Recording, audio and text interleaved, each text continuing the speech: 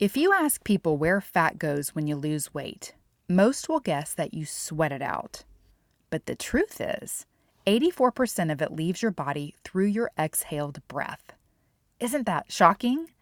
We inhale O2 and exhale CO2. 2 molecules go in, 3 molecules go out. Our exhaled breath is heavier than our inhaled breath. Carbon dioxide carries the metabolic waste out of the body.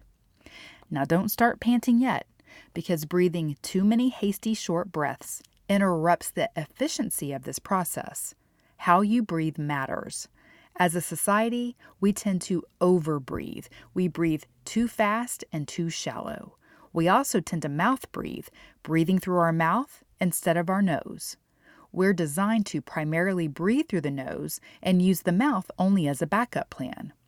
Remember that God breathed life into man's nostrils, not into his mouth. Genesis 2:7 says, "Then the Lord God formed a man from the dust of the ground, and he breathed into his nostrils the breath of life, and the man became a living being." This is an important distinction. Both mouth breathing and overbreathing come with perilous consequences to health that can lead to chronic snoring, sleep apnea, hypertension, focus problems, periodontal disease, compromised immune function, and yes, metabolic issues.